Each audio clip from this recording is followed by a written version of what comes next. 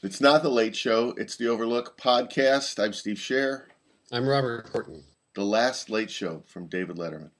How do you feel about that? How do I feel about it? I feel like something's ending, definitely, and I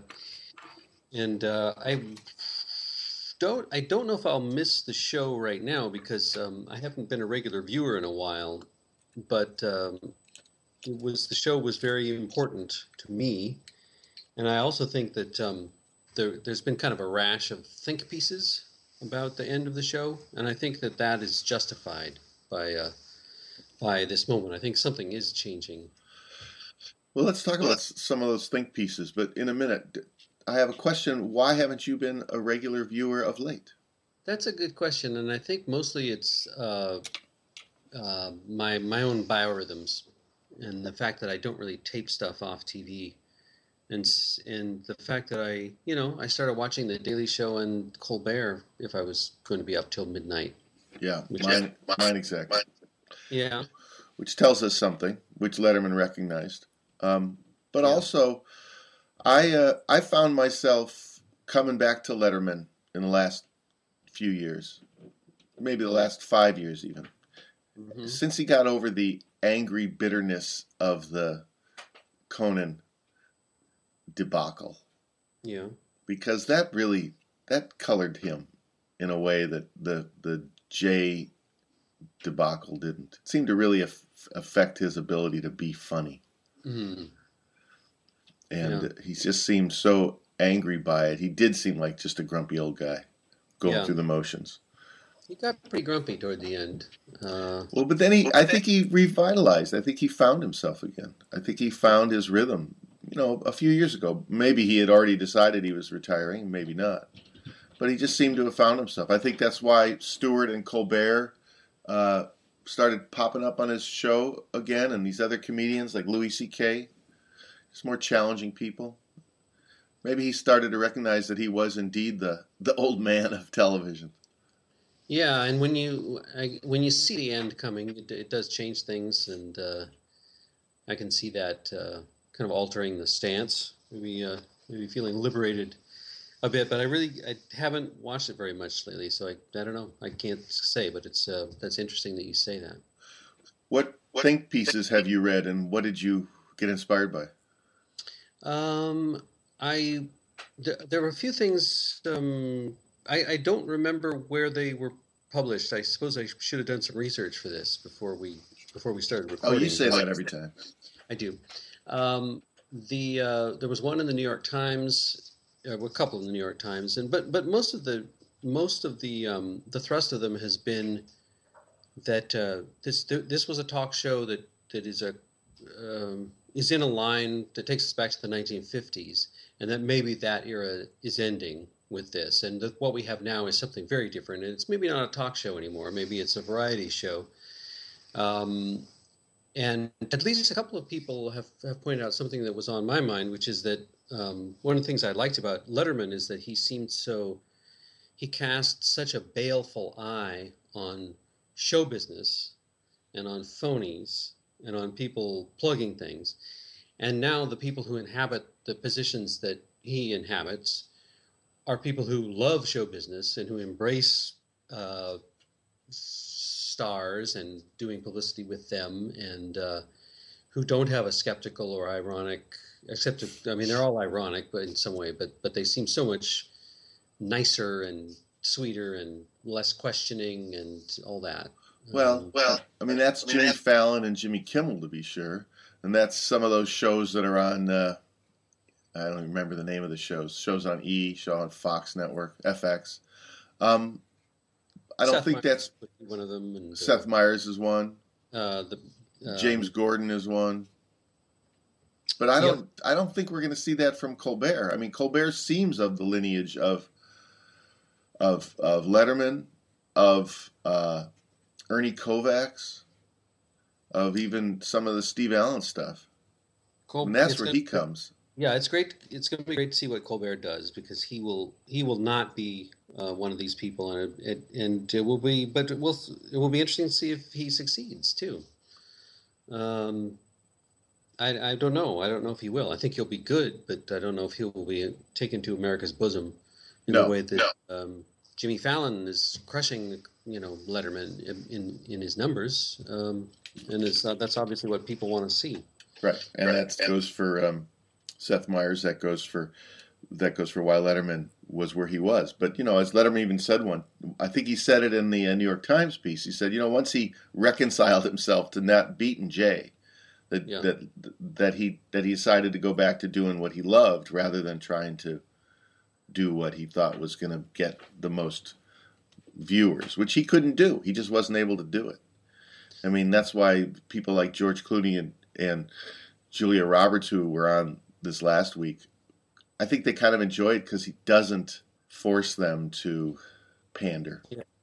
Well, that kind of brings me to something that I'd like to bring up, because I could actually talk about Letterman for a long time. I think he's a really interesting figure, and I think he's shown important in some ways. And one of the ways it was important, it seems to me, is that he created a show where things could happen that were honest and real in a way that doesn't happen on TV very much. We'll keep that in there. Yeah. Give me your examples of what that is. Yeah. Very early, I was very devoted to his show. It was on at 12:30 on NBC in the 1980s, and I watched it all the time. And I actually found it kind of inspiring. But I'll give you an example. There was a night that Paul Simon was on. This was very early on. And Letterman started off by saying something like, you and Art Garfunkel, that must have been interesting when you guys met and all that. And Simon sat there and he kind of hit the sides of his chair for a second, just mildly exasperated. And he said, do we have to talk about this? Can we not just do something else? Can we not be scripted? Can we just... And Letterman said, yeah, of course, we can talk about whatever you want. And so they talked about something else. And even at the time, I thought that was really interesting that happened. And the conversation that came out of it was fine. But it was the fact that Paul Simon felt that he could do that on that show. He wouldn't have done that to Johnny. He would have played along with it. But he created an awkward moment. It was an awkward, possibly embarrassing moment in which something authentic happened on TV. And there happened every week on Letterman. I was going to say, don't you think that happens often? I think when George Clooney came out last week with a pair of handcuffs, that was not entirely going by script. I mean, there must have been something there, but at the same, that was pre-planned, but it went way too far. When Crispin Glover was on Letterman in the 80s, and these weird, dangerous things would happen, that he wouldn't have done that, as weird as he was, he wouldn't have done that elsewhere. And just starlets getting miffed at Dave, and Dave snapping at people, and all that stuff. It was authentic. It could not have, and I think that's why he was not as popular as Leno. Because Leno wouldn't let that happen.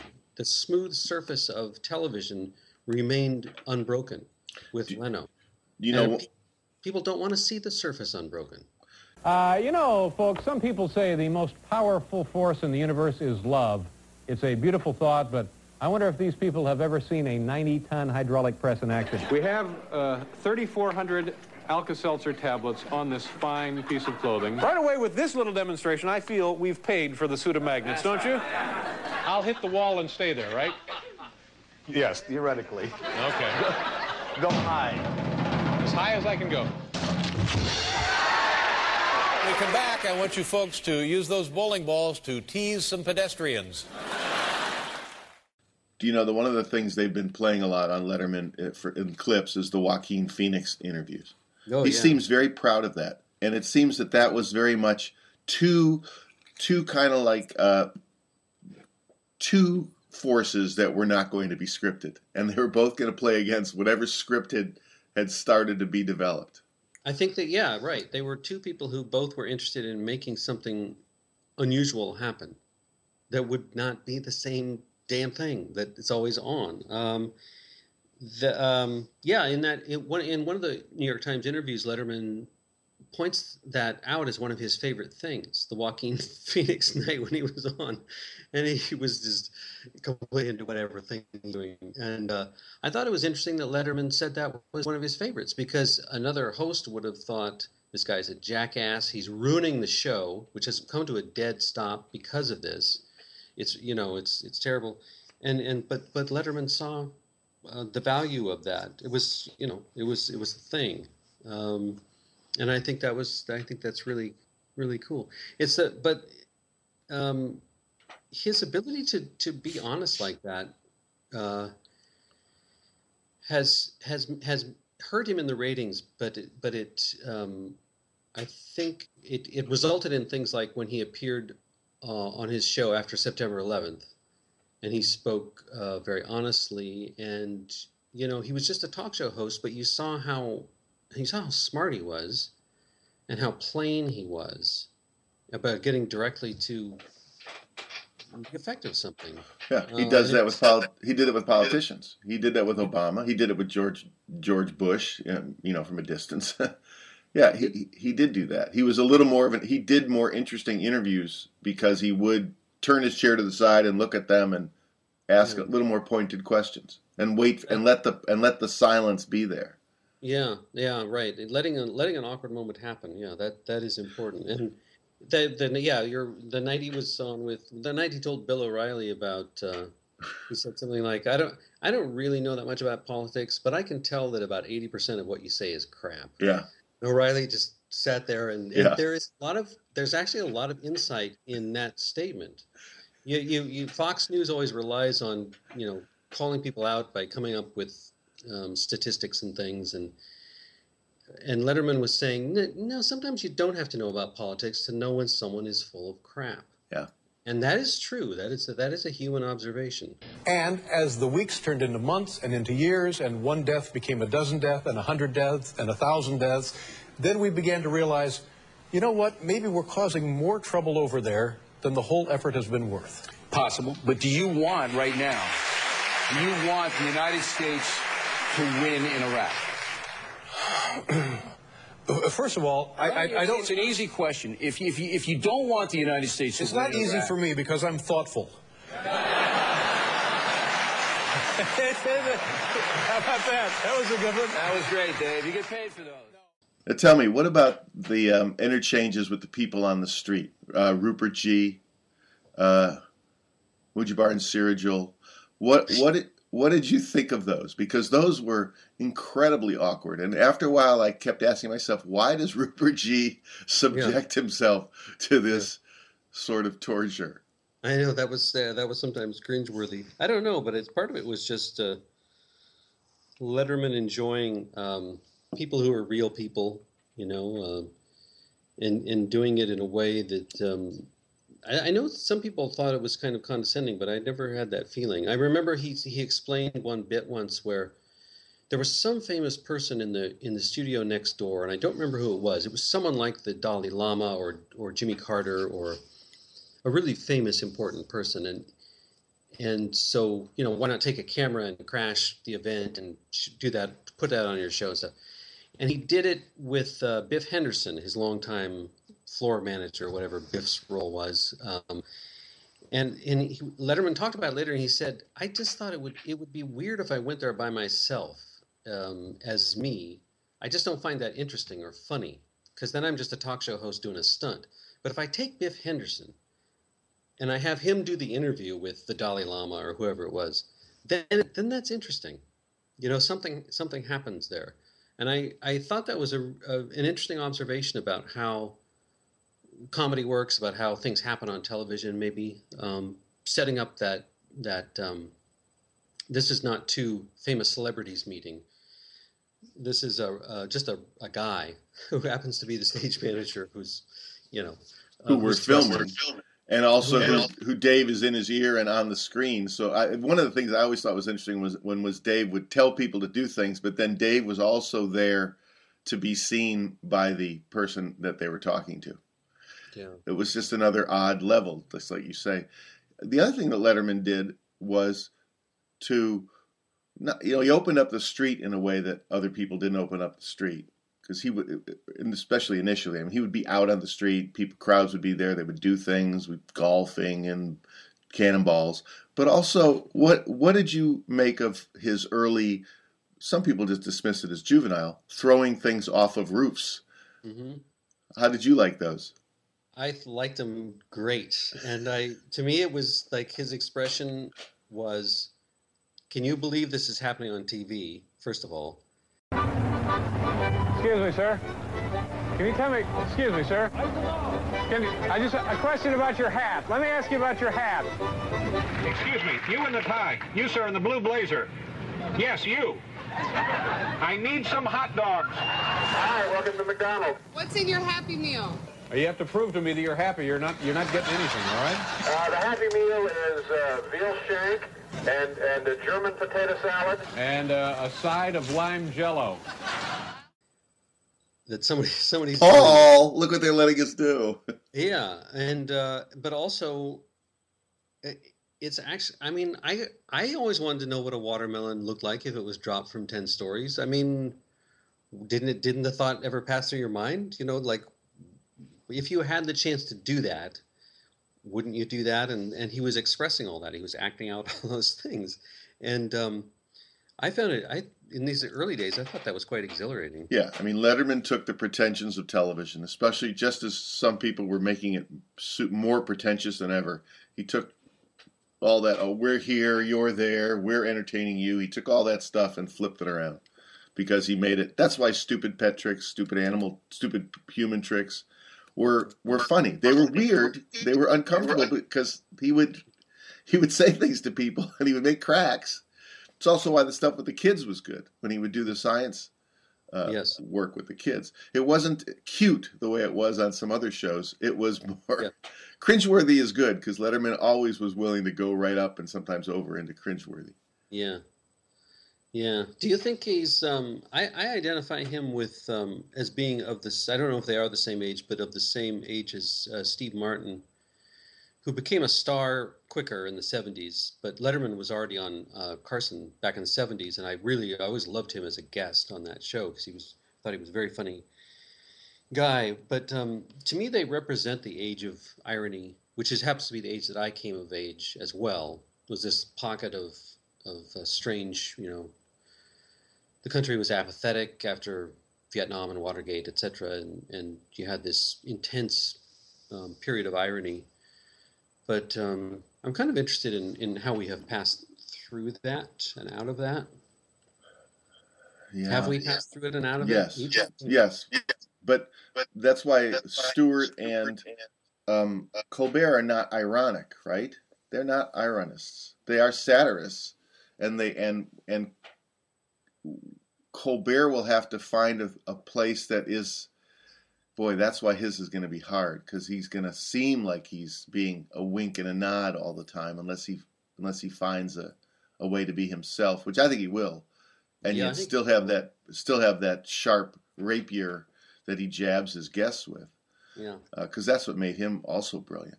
But no, I don't think I do think we left irony because we didn't want to be ironic anymore, especially after 9/11, right? We were going to be all America again. And Letterman never played into that. The other thing Letterman did was it seemed to me, sometimes Letterman would make jokes at the expense of sort of did the same thing that Michael Moore did. He made jokes at the expense of people who had no real power, who were forced to be gatekeepers and the people at the desk. He wasn't really attacking the higher-ups all the time. He was sometimes just sort of pushing back at normal folks who were in situations that could or could not be uncomfortable and funny and maybe get them fired. But which is kind of Michael Moore's thing.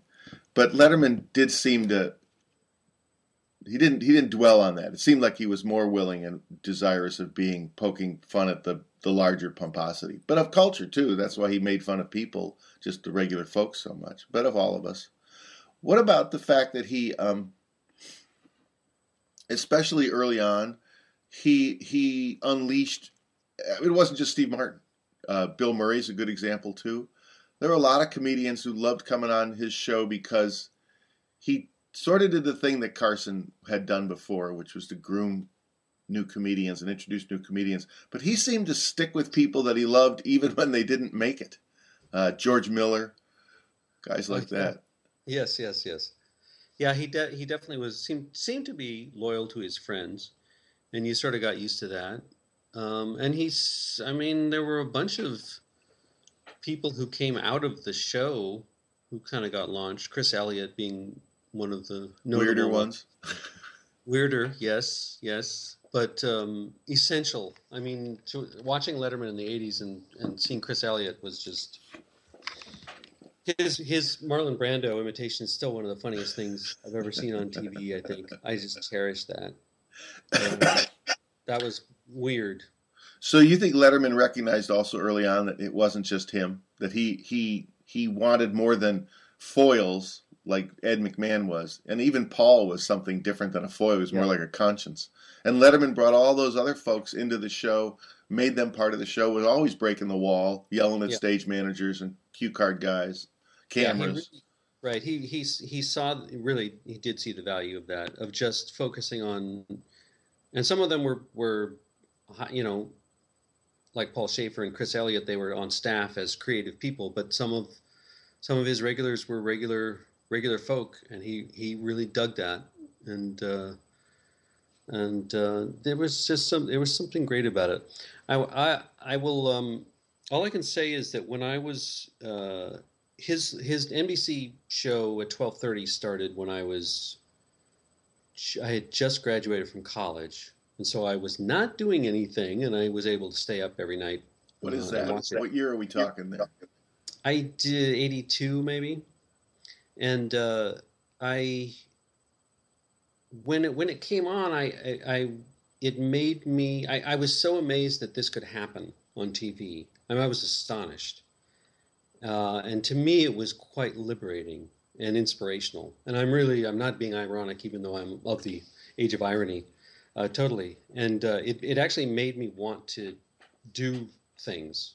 Made me want to do things with my writing, and I actually reviewed the show in the first outlet that I had, which is the newsletter of the Seattle Film Society, which partly because of Letterman's show, I decided to expand so that it looked more like a little magazine and put reviews in it. And one of the reviews was reviewing this new show with David Letterman and singing its praises because I thought it was so awesome. But it really, it was fantastic. It was somebody who was to me, it was like, Elvis coming along, and just everything was different, and you could do stuff like this, and you might get away with it. So where does he rank? Dave Garroway, Jack Parr, Ernie Kovacs, Carson, Dick Cavett, Joey Bishop had a show for a while. Regis had a show for a while. Yeah. And then up through Leno and the Jimmies.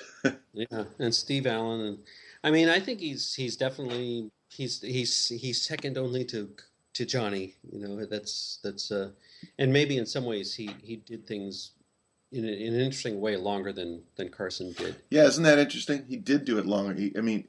Now, right? Wasn't he on? Well, Carson made it 30.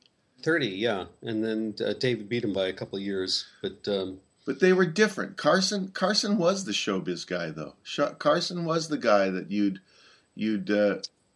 goof with. For example, Carson and Letterman both had the animal guy come on, right? Right. And that's sort of a shtick of those shows, and I love that. Oh yeah. But Letterman, Carson was always like, I don't know. Letterman, I always got the feeling like he really wanted to grab that thing up and see what it was going to do. Mm-hmm. Even though sometimes he wasn't too pleased with what it did. Yeah, they played it in different ways. Well, I'll put it this way. I think that Carson, one thing that people say about Carson is he made everybody look good. And he did. He was very, very skillful. He really was a master of that. He brought out the best in people. And Letterman did not care about making people look good. That's not a put down of Letterman. He didn't care. If you got the show, if you got him, and you understood what he was doing, then you looked good on his show. And if you were a phony, if you were we were only there to plug something, or if you were dull-witted or whatever it was, then you were going to look bad because he wouldn't rescue you. And I actually think that's okay. And for a long time, it was a really amazing thing about his show. Nicely put. Seinfeld was on. Yeah, I've talked about this a lot. Yeah, Seinfeld was on a couple weeks ago, and Seinfeld at one point said, "You know why? You know what it is about your show? You know what it is that you do?" And Dave said, "What?" And then Seinfeld gets up off the couch and on the back of the chair and sits there like that. So now Seinfeld's looking down at Letterman. He said, "That's what you do. You're doing that all the time, Dave. Why don't you come on over here?" And then they switch places for a while. Yeah. And that's true. Letterman did use that. Yeah. He did use the fact that he was a big guy in a nice suit, and you were in the couch below, and yeah, and you had to rise to the occasion, sort of. Yeah. That's very interesting. Well, it's a great show, and bon voyage, I guess. It is the end of an era. It is definitely the end of an era, just in the way Carson was. Not in the way Leno was, but maybe that's just because we weren't Leno fans. I don't know. Leno just seems so much more traditional to TV. Yeah. You think he'll have Oprah on for his last show? No, I guess he's doing a potpourri. And Bill Murray's the last official guest, right? As he was the first ever guest. But also, I don't think Letterman's going to disappear the way Carson did. No. I think he'll be around. Yeah. I heard Letterman saying he wants to come on Sunday morning and do those essays on CBS Sunday morning. Oh, good. We'll see. He'll be good at that too, I think. All right. Well, good late night TV. Good late night TV to you. All right. We'll see you in the Zeds. To the Late Show. This is our first show on the air since New York and Washington were attacked. And I need to ask your patience and indulgence here because I want to say a few things. And believe me, sadly, I'm not going to be saying anything new. And in the past week, others have said what I will be saying here tonight far more eloquently than I'm equipped to do. But if we are going to continue to do shows, I just need to hear myself talk for a couple of minutes. And so that's what I'm going to do here.